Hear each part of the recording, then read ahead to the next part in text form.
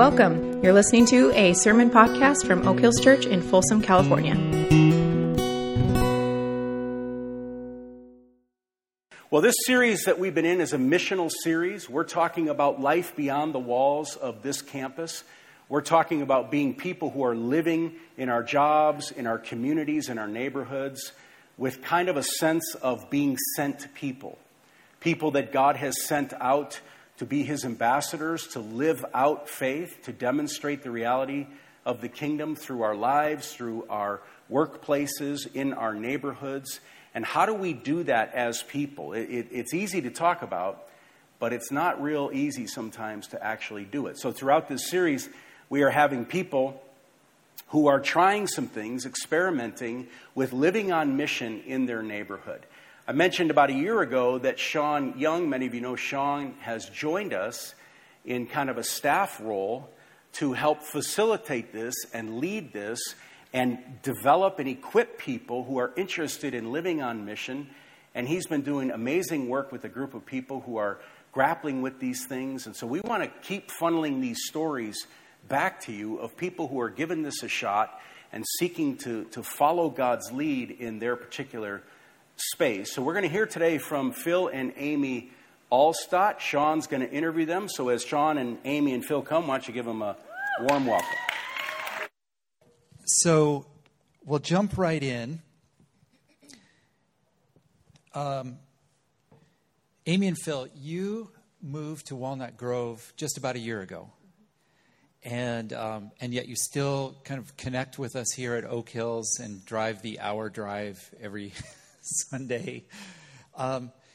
It seems to me that when you moved there, you went with a sense that this isn't just your human choices to move into a community, that God was somehow part of this move and that there are reasons why God has you there and why He's sending you there. So that feeling of sentness was there from the beginning. But it seems like you've been looking around your community with spiritual eyes. You're asking yourselves, how does God see this place and these people?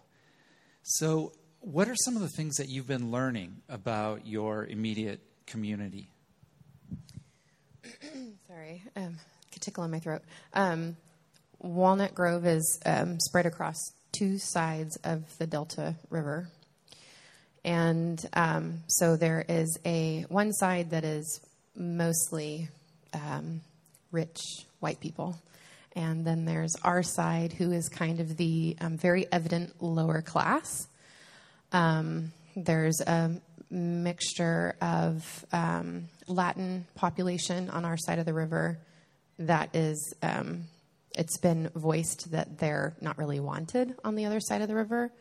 There's a heavy population of women specifically. And did I miss anything?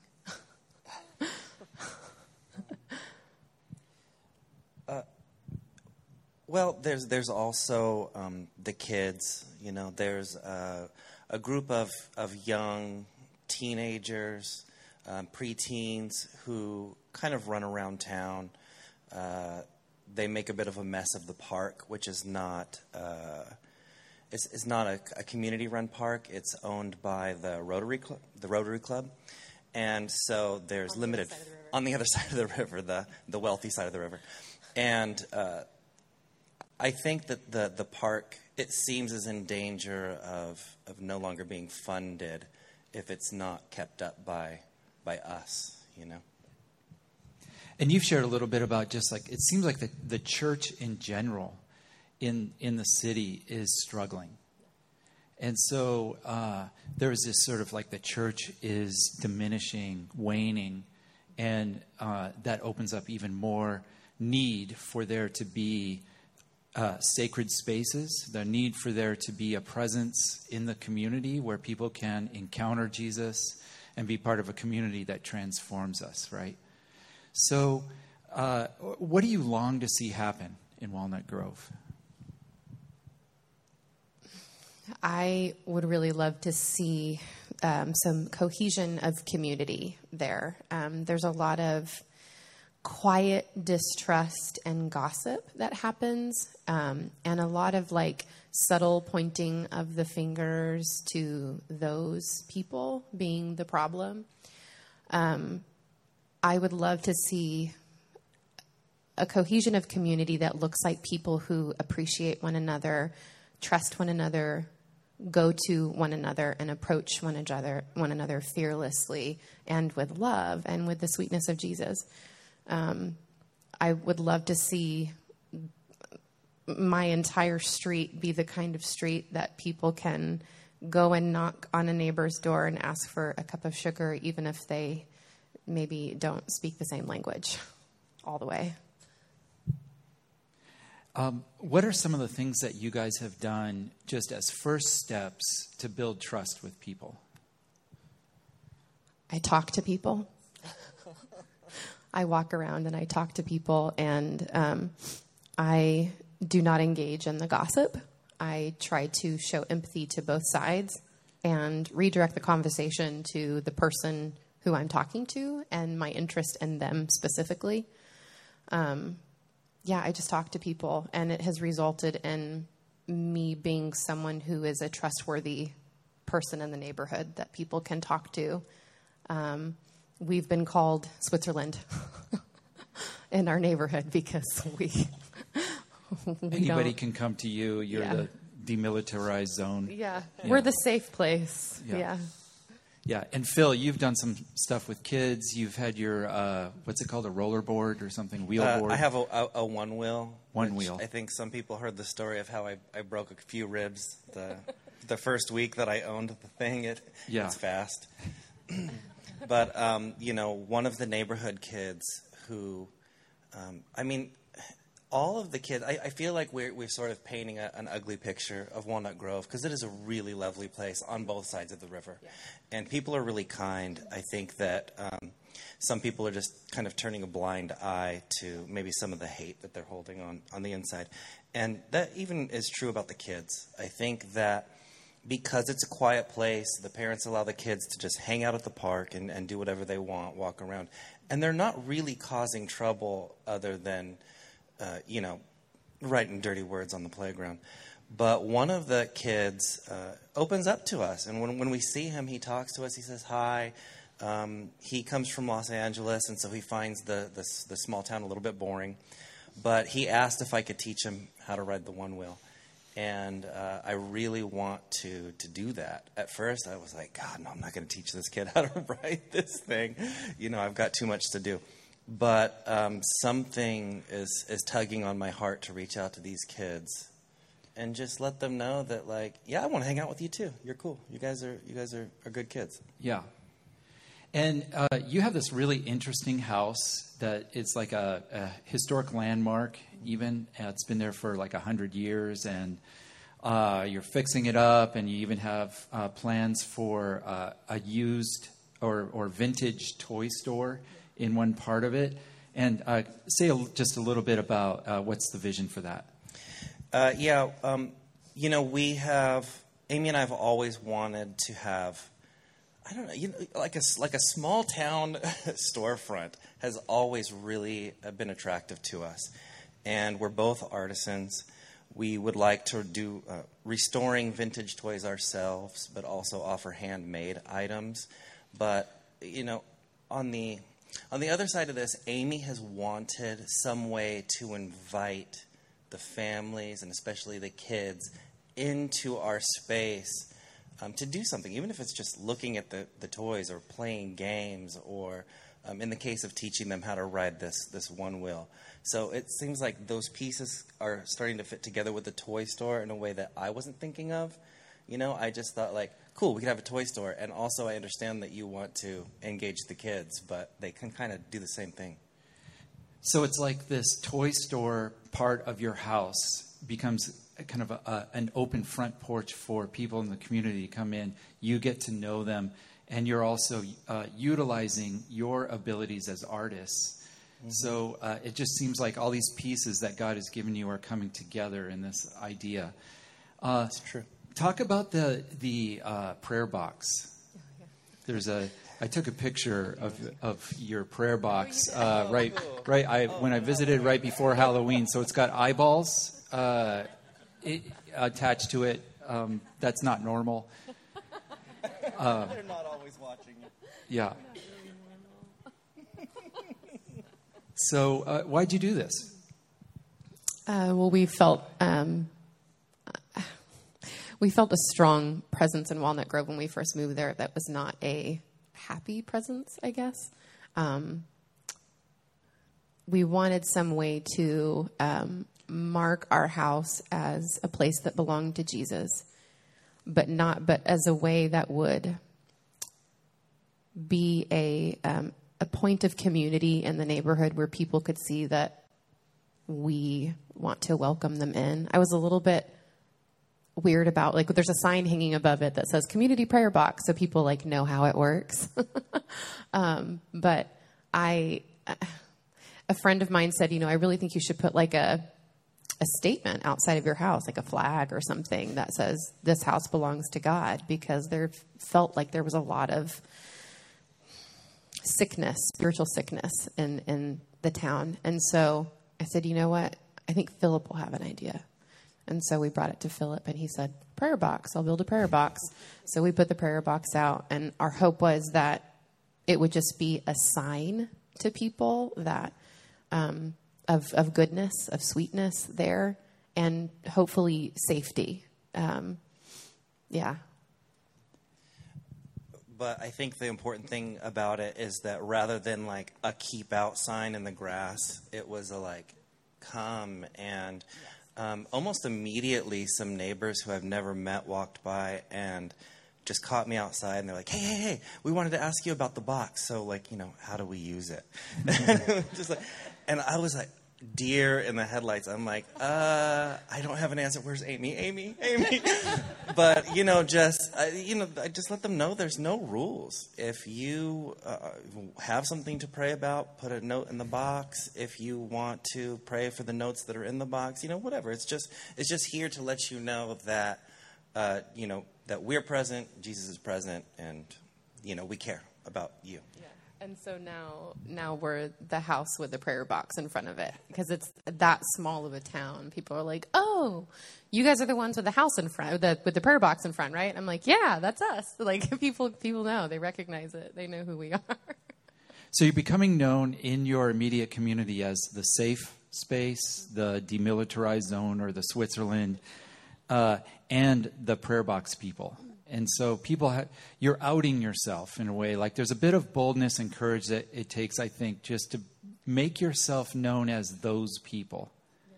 It was scary. I'm not going to lie. I was like, what is this going to make people like kind of like hold us at a distance in some way? I wasn't sure how that was going to work out. Well, I just wanted to point out, with the exception of the prayer box, because that took effort to make it, and the idea, struck us, and that's interesting and all. But 99% of what we did is be present. And I think that comes a little bit easier to Amy than myself. But even for myself, just showing up, even in the last week, has led to being invited to the opposite side of the river for a men's breakfast. And it was really nice. Everybody was really kind. I could tell that nobody has any ill intentions. They just, it was nice to just open up and be present with people. Yep. And what I've learned from just getting to know you guys is actually there's a lot of little things that you do to build trust with folks and just build relationships so that they start to get a sense of who you are and why you're there. And so it's like everything from when you bake and invite people over, or you invite people to use your kitchen with you to bake together and share food, and you share meals with people. And so like there are a lot of little things you do. It's not rocket science, but it's just relational science. And but you are building trust in your community, the first steps of mission, right? That's so great. So I would just we want to wrap up here. So I would like to ask us as a whole church just to affirm and recognize that God is at work. These might be just beginning steps, and that's all fine. This is where it all begins. But God wants to do something in Walnut Grove through these people and through some other people that they're getting to know. Can we commission them? Can we agree with God and send them into their city to establish a presence where God is known by more people? All right, let's pray for them. Jesus, we recognize you are at work and your Spirit is at work in Phil and Amy, and we bless and celebrate the courage and the boldness that they've already shown in following you and answering obediently to your prompting, Spirit. And we ask that you would bless their efforts and that you would open more people and more doors, literally more doors of houses to them as they get to know more people. And would you establish a sacred place in Walnut Grove, in their community, maybe right in their house, where people gather and where you reveal yourself to them together as a little community. And would you show yourself to them? Would you show them how strong and infinite your love is? And Lord, would you make them a community that loves one another, reconciles with each other, submits to you, Lord Jesus, and shares the kingdom with others in the community. We long to see that happen. We long to see your healing come to that city. Amen. And Amy, you mentioned that you feel like you kind of want to commission the rest of us to take our steps into God's will wherever we are planted. Would you do that for us just real quick? Yeah. We're not special. And so I just felt like, Lord, thank you for showing us what being present looks like when you are present with us. I thank you for every person in this room who has chosen you and maybe those who haven't. And Lord, for those whose hearts are turned towards you, I pray that our eyes would be open, that they would be present where you are to see how you are working, that it would not be difficult to see, that their eyes would be open and that they would feel an ease in bringing the sweetness of Jesus into their spaces, and turn the hearts of those towards you who are not turned towards you to see how you are already working in their lives. In Jesus' name, amen. Thank you, guys. If you could stand for our scripture reading. Comes from Acts chapter 18. I'm going to read two different sections from there. I'll start in verse 1, so 1 to 4, then 24 through 28. After this, Paul left Athens and went to Corinth. There he met a Jew named Aquila, a native of Pontus, who had recently come from Italy with his wife Priscilla, because Claudius had ordered all the Jews to leave Rome. Paul went to see them, and because he was a tent maker, as they were, he stayed and worked with them. Every Sabbath he reasoned in the synagogue, trying to persuade Jews and Greeks. Then over to verse 24. Meanwhile, a Jew named Apollos, a native of Alexandria, came to Ephesus. He was a learned man with a thorough knowledge of the Scriptures. He had been instructed in the way of the Lord, and he spoke with great fervor and taught about Jesus accurately, though he only knew the baptism of John. He began to speak boldly in the synagogue. When Priscilla and Aquila heard him, they invited him to their home and explained to him the way of God more adequately. When Apollos wanted to go to Achaia, the brothers and sisters encouraged him and wrote to the disciples there to welcome him. When he arrived, he was a great help to those who by grace had believed, for he vigorously refuted his Jewish opponents in public debate, proving from the Scriptures that Jesus was the Messiah. This is the word of the Lord. You may be seated. What Philip and Amy were talking about is the essence of this entire series. There really doesn't need to be a whole lot more said. Obviously, there's particulars and details and nuances here or there. But what they were talking about is the essence of what this series is about. They live in Walnut Grove. It is highly unlikely, I would say, that anybody from Walnut Grove, except for Phil and Amy, are ever going to step foot in this church. That's a long haul.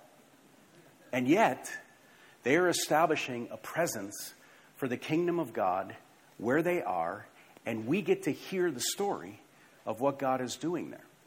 And Amy said it perfectly. I mean, I think they are special, but she says they're not special. But the point she means is, this is what all of us are not only able to do, but we're called to do in the spaces and in the places where we live, where we work, and where we interact. So I just want to affirm what they talked about. Sean's, you may or may not know this, but if something is churning in you, like what has been churning in them, and you're thinking to yourself, who do I talk to about this? Where can I go with this kind of, I've got some ideas for my workplace or for my neighborhood? Sean leads a group of people. They meet every other week. It's called a learning community, and it does just what it says it does. They get together, they have this conversation, like Amy and Phil just did, and they discern what God's doing in these various spaces together, and they seek to learn together how God might be on the move in a missional way where people live, and together they share these things. So if that appeals to you, if that stirs up something in you, again, they meet every other week, right after the 11 o'clock service. Lunch is provided, and this conversation is happening. You can find out about where and when if you look on the app and go into the what's happening. You can find out by calling the church office. But if you're here today and something's stirring, I would not let Sean Young get out of the room before you have a chance to say, hey, when's the next meeting? I'd like to be a part of that. Earlier this week, Julie and I went to a friend's home for dinner, and it was a great night. Food was great. Conversation was meaningful and substantial. We shared a number of laughs, and it was just a fun night hanging out together in their home.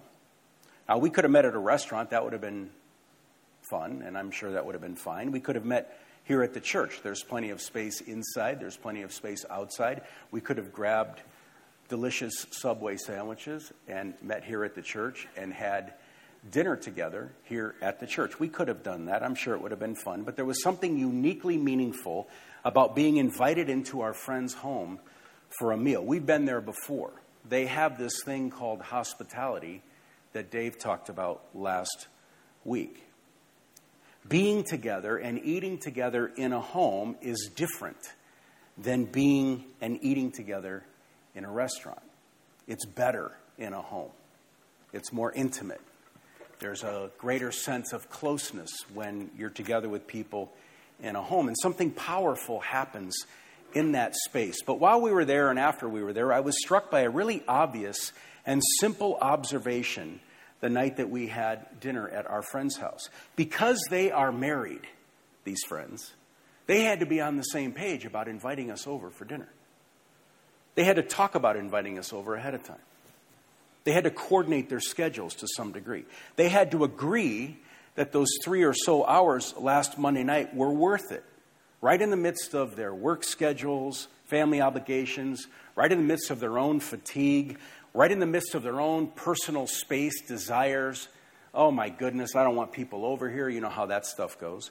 So this simple act of having people over for dinner was something they had to sort through as a married couple and decide together if they were going to do it.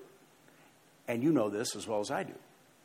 Either one of them could squash the idea, and it never would have happened. Hey, how do you feel about having Mike and Julie over on Monday night? Nah, I don't feel real good about that. I mean, there's a game on Monday night. I'm tired.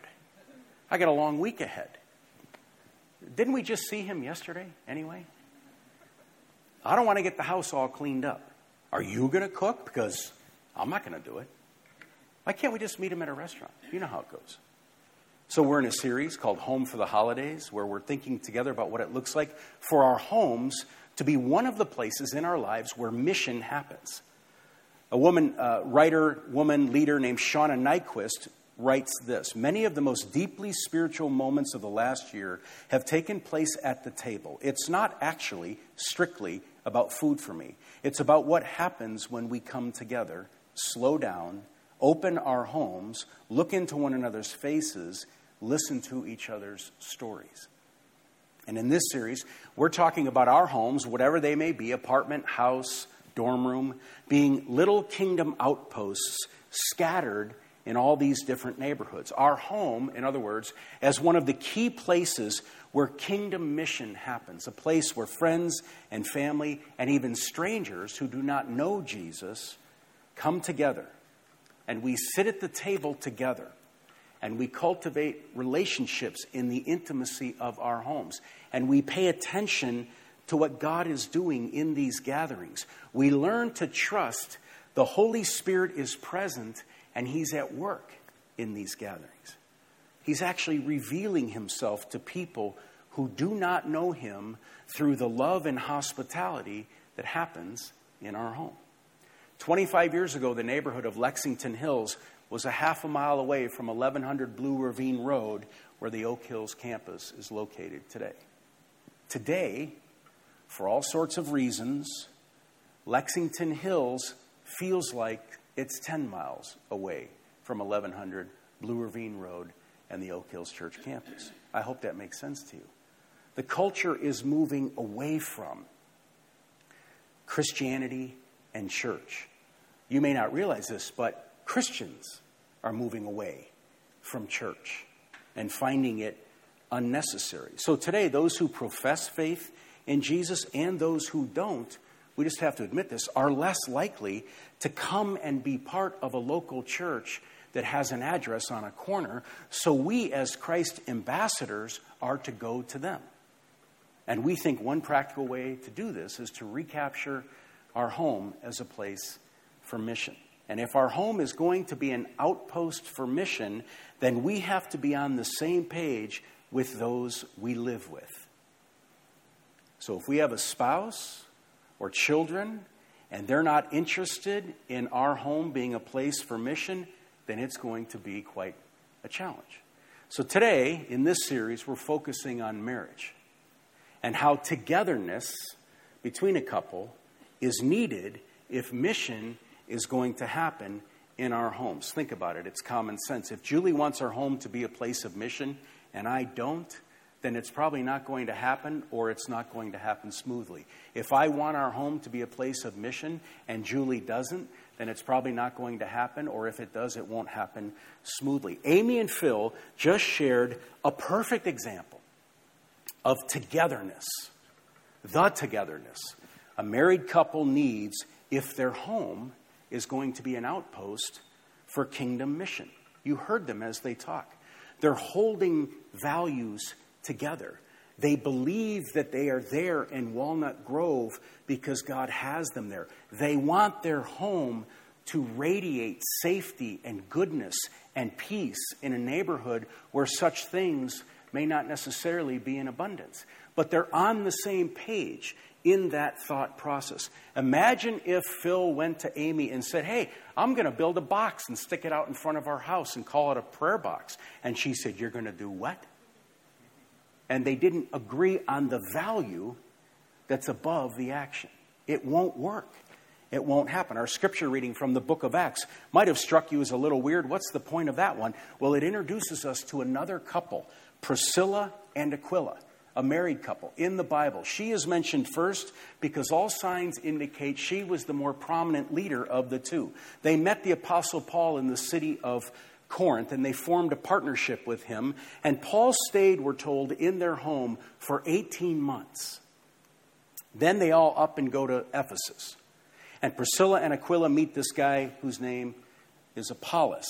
And Apollos is following Jesus. He's actually teaching about Jesus. He's trying to introduce other people to Jesus. But he doesn't completely get the story. There's parts of it that he's confused on. So what happens? Priscilla and Aquila, we are told, invite him into their home to talk through the parts of the story where Apollos is confused. And I just love this example of this couple doing ministry together, opening their home for mission together on the same page about what ultimately matters. Priscilla and Aquila connected around shared kingdom values. There's this synergy they have as they live their lives. They are together in valuing the things that matter in the kingdom of God. So for Priscilla and Aquila, their home is a gift to steward for the sake of others. And they share that. So let's talk about the big giant elephant that's in this room right now. Julie and I spent some time on Friday night talking about our home and each of our perspectives on our home as a place for kingdom mission. We sat in our living room. We talked about some ways we might practice hospitality to those who are in our neighborhood. We've lived there for 23 years. We've talked about her work setting. She works as a nurse. She's around people all the time who are outside the faith, do not have much interest in the things of God. We've talked about how we can be present with these folks. We had a great discussion about this. We laughed about some things. We shared some of our apprehensions that we both bring to this discussion.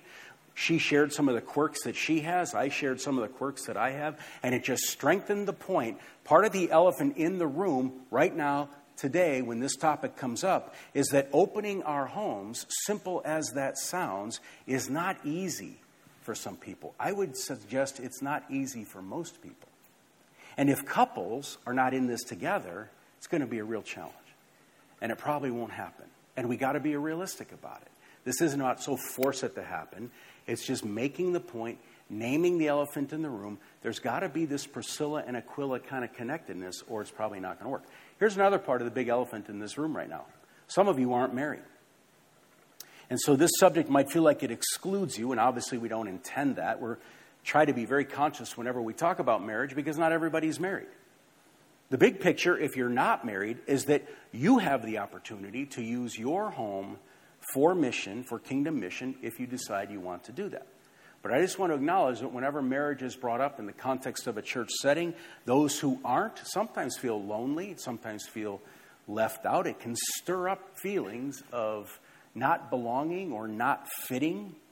And I just want to name that, say that. These are important things for us to keep learning about as a church and for us to keep caring about each other when these things arise. Here's another part of the big elephant in the room. For married couples, the home as a place of mission may be really difficult, if not impossible, because one spouse may not share a Christian worldview or commitment like the other one does. And this is true in a number of cases. All the time we run into this. So one spouse, they're not even thinking about this kind of thing. And we can't just pretend that that doesn't matter, because it does. So we have to be realistic. Related to this, let's just face this, if a marriage is not doing well, if there's tension, if there's friction, if there's not sort of a culture of relationship and working things out, then this idea of mission in the home is not going to happen and maybe shouldn't happen. I mean, we can't get into all this now. This is the beginning of a marriage series that we could spend 10 weeks on. But marriage is complicated. And I want to say sometimes it's hard, but it's probably more accurate to say all the time it's hard, or most of the time. And it's hard to be missional in our home when the marriage isn't working so well. And a huge part, one other part of this giant elephant in the room on this topic is that most couples have different personalities. Sometimes extremely different. I'm sure if you're sitting here today with your spouse, this idea of mission comes up, and your personalities are at the front of your mind. And this can be really challenging when it comes to having our homes be a missional outpost. The introvert-extrovert tension kind of goes like this. If I need my personal space and you want a crowd of strangers in the room, we got a problem. And this is going to be tough. One other comment about the elephant in the room. Life is fast. Life is busy. For Julie and I, our kids are grown up and they're on to their own lives. For many of you, that's not the case. Here's the thing. Neither Julie or I feel like all of a sudden there's all this extra time for mission. But for those of you with young children, involved in sports, involved in dance, involved in school, all the demands associated with these various endeavors, throw in the dis-ease caused by and sustained by social media, plus 24/7 connectivity, plus your own jobs, and this whole thing gets more complicated and challenging, and the whole thing feels overwhelming. Well, the surest way for us to not do anything about making our home a space for mission is to think of this as one more thing to add to our already jam-packed to-do list. If that's all we're going to do, don't even put it on the list, because it will not happen over a sustained period of time. Something deeper than a have to has to drive this, or it won't happen. I would suggest something deeper, like, what is the kingdom value of our home? Or does our home even have a kingdom value? Why are we in this neighborhood? Why do we work with these people? If something along the lines of these values does not get into us, then this will be reduced to another thing we're supposed to do, and we won't do it. Second thing, I want to talk about this simple idea of having the conversation. That is, husbands and wives having this conversation. That is, stepping toward the elephants in the room you may have around this topic as a couple, and talking about these things as a couple. And you know, this might bring up some conflict and disagreement right to the surface. It probably will. It might reveal things in your relationship that probably need to be revealed. If Julie says to me, hey, I was thinking that we should be a little more missional in our home. How about if I invite so-and-so over from where I work? I think that would be good. She's going through a rough time. And all I say is, I'm not doing that. I need my space. If that's the end of it, well, what just got revealed there is an issue in our relationship that whether it comes up there or somewhere else, it's there. And we might have to walk into that. So these conversations might bring up conflict and disagreement, might reveal things in the relationship that probably need to be revealed. So it's questions like this. Hey, where are we at with our home being a place for mission? Imagine talking with this to your spouse. Where are we at with our home being a place for mission? How do you feel about that? What does it stir up in you when I suggest we invite somebody over? Let me tell you what it stirs up in me when you suggest we invite so-and-so over.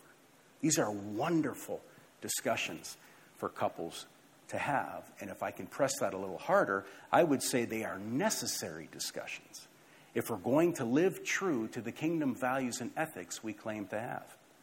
So how do we talk together, husbands and wives, as Christ followers who see our home as a gift to steward for the good of the kingdom and for the benefit of others? How do we have that conversation? I did a wedding last weekend up in Lake Tahoe. The couple was in their late 20s. I love this couple very much. One of the verses in their ceremony was Colossians 3 and verse 16. The context is relationships in the church, but I think it has important implications for married couples. Here's what it says. Let the message of Christ dwell among you richly as you teach and admonish one another with all wisdom through psalms, hymns, and songs from the Spirit, singing to God with gratitude in your hearts. I don't suggest you sing to each other as husbands and wives. I mean, you can if you want to, but I don't think that's what this is getting at. Let the message of Christ dwell in your marriage as you teach and encourage one another in the way of Christ. Now, it seems to me this is about the culture of a marriage, what we talk about together, what we care about together, what we value together, what we are ultimately about together. That those things we talk about because we're trying to let the message of Christ shape those aspects of our relationship.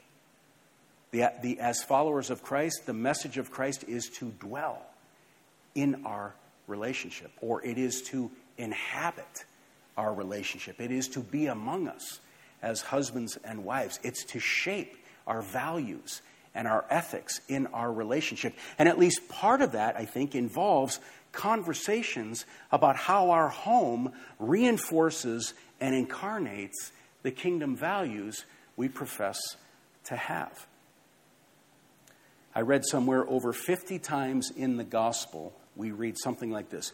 Jesus was at the home of fill in the blank. So here's a question for couples, for Julie and I. How does that influence how we think of our home? 50 plus times he's in someone's home and something significant is happening. Does that have anything to say to us, Julie and Mike, about our home?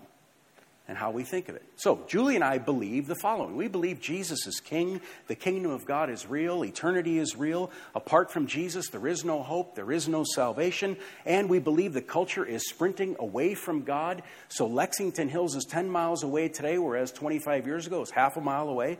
People who don't know Jesus are missing out on real life and hope and future with him. And Julie and I believe this. As his followers, we have been sent to bring good news to those who need it. We claim to believe these things.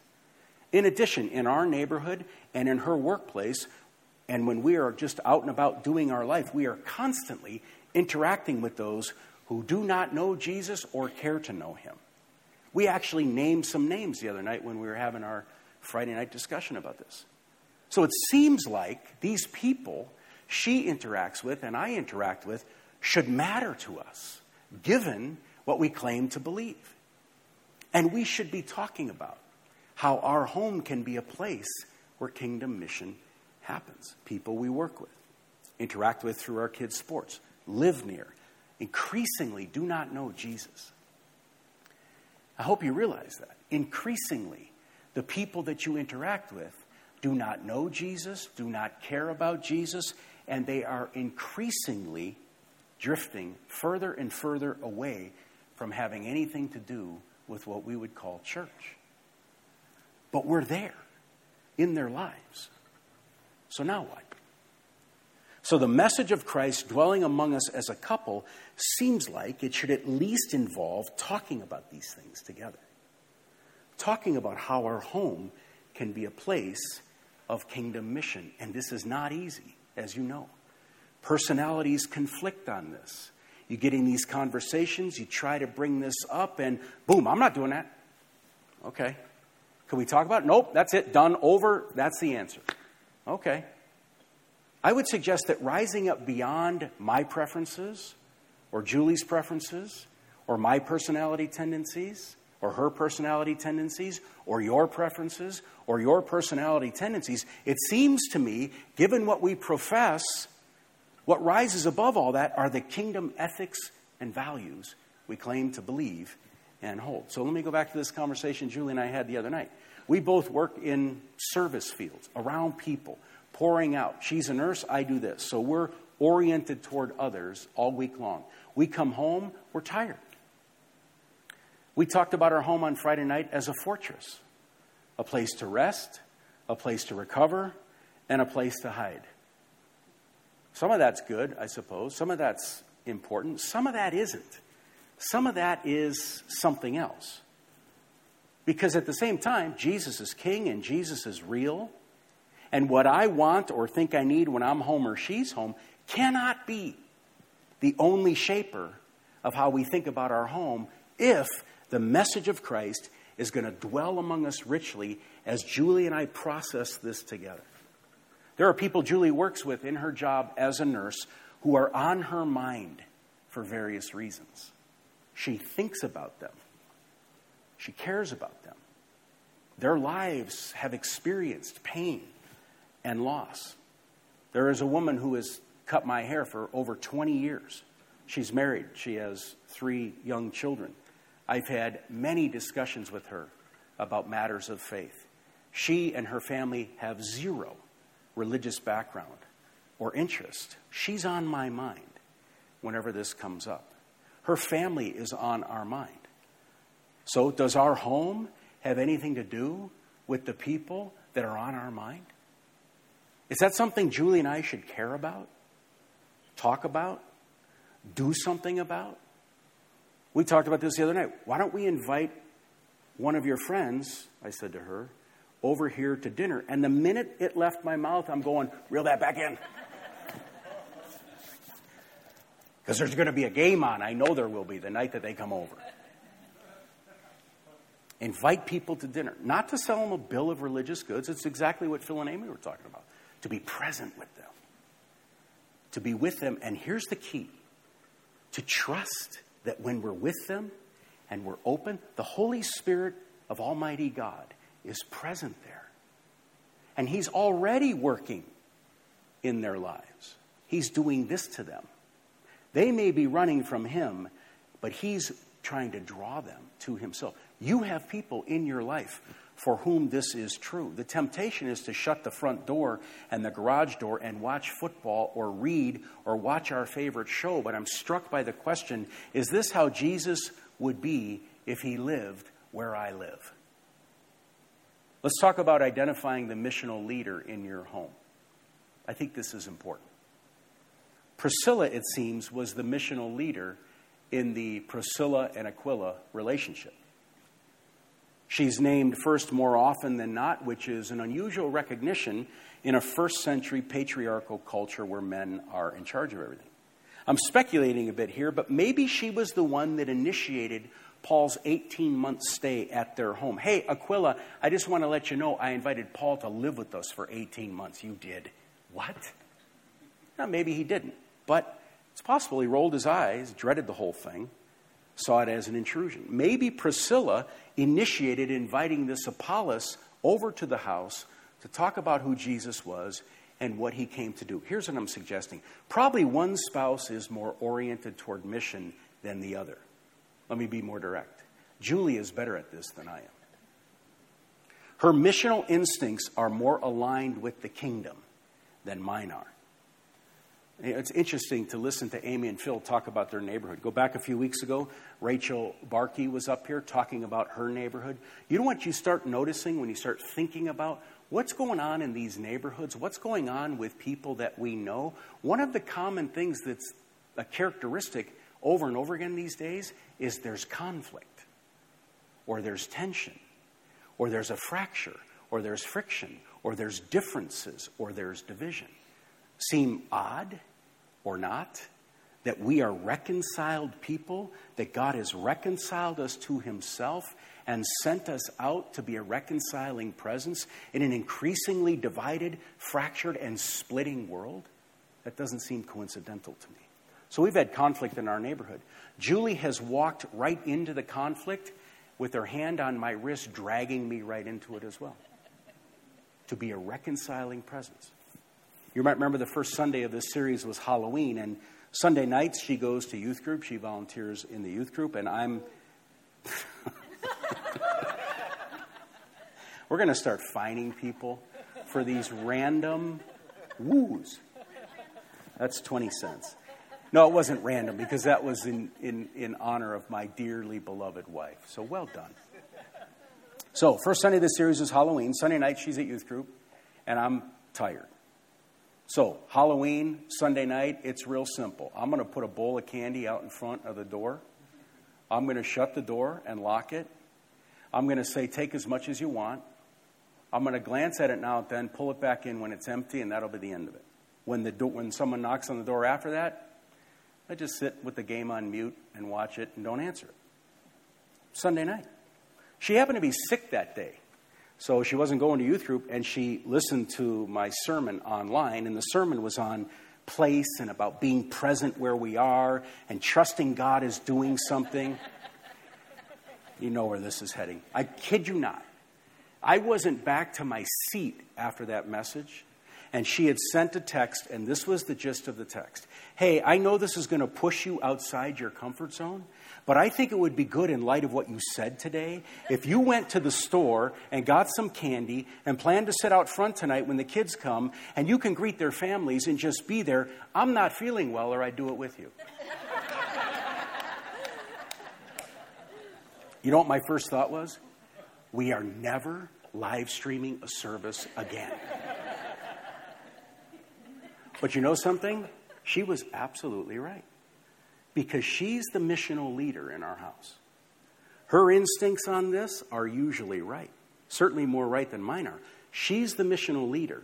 She's one of my missional mentors.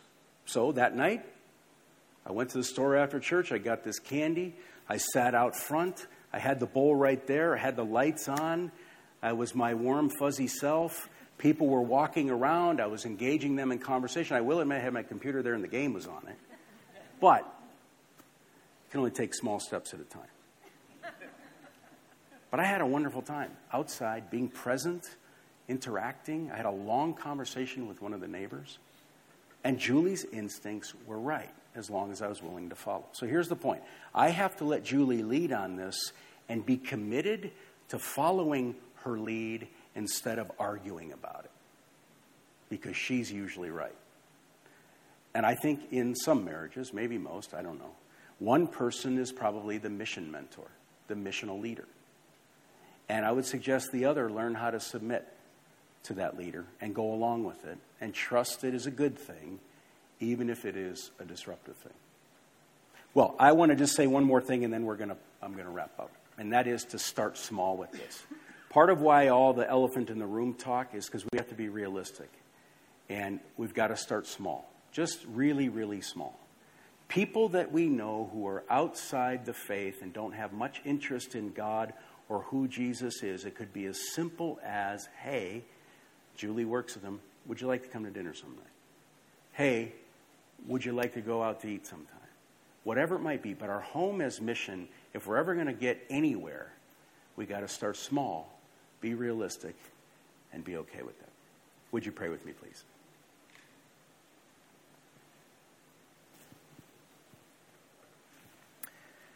Our Heavenly Father, we are grateful for this day and for what we're reflecting on in this series, and it strikes me that all around this room,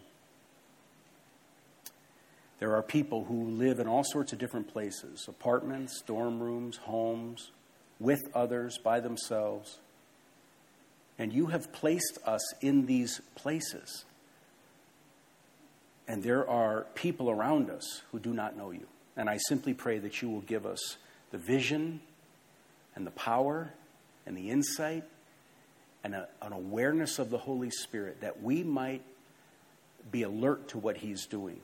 And that you will give us courage, and you will give us the words, and you will give us the ideas that we might demonstrate, manifest, open our lives, open our homes, and be present with people who are seeking after you.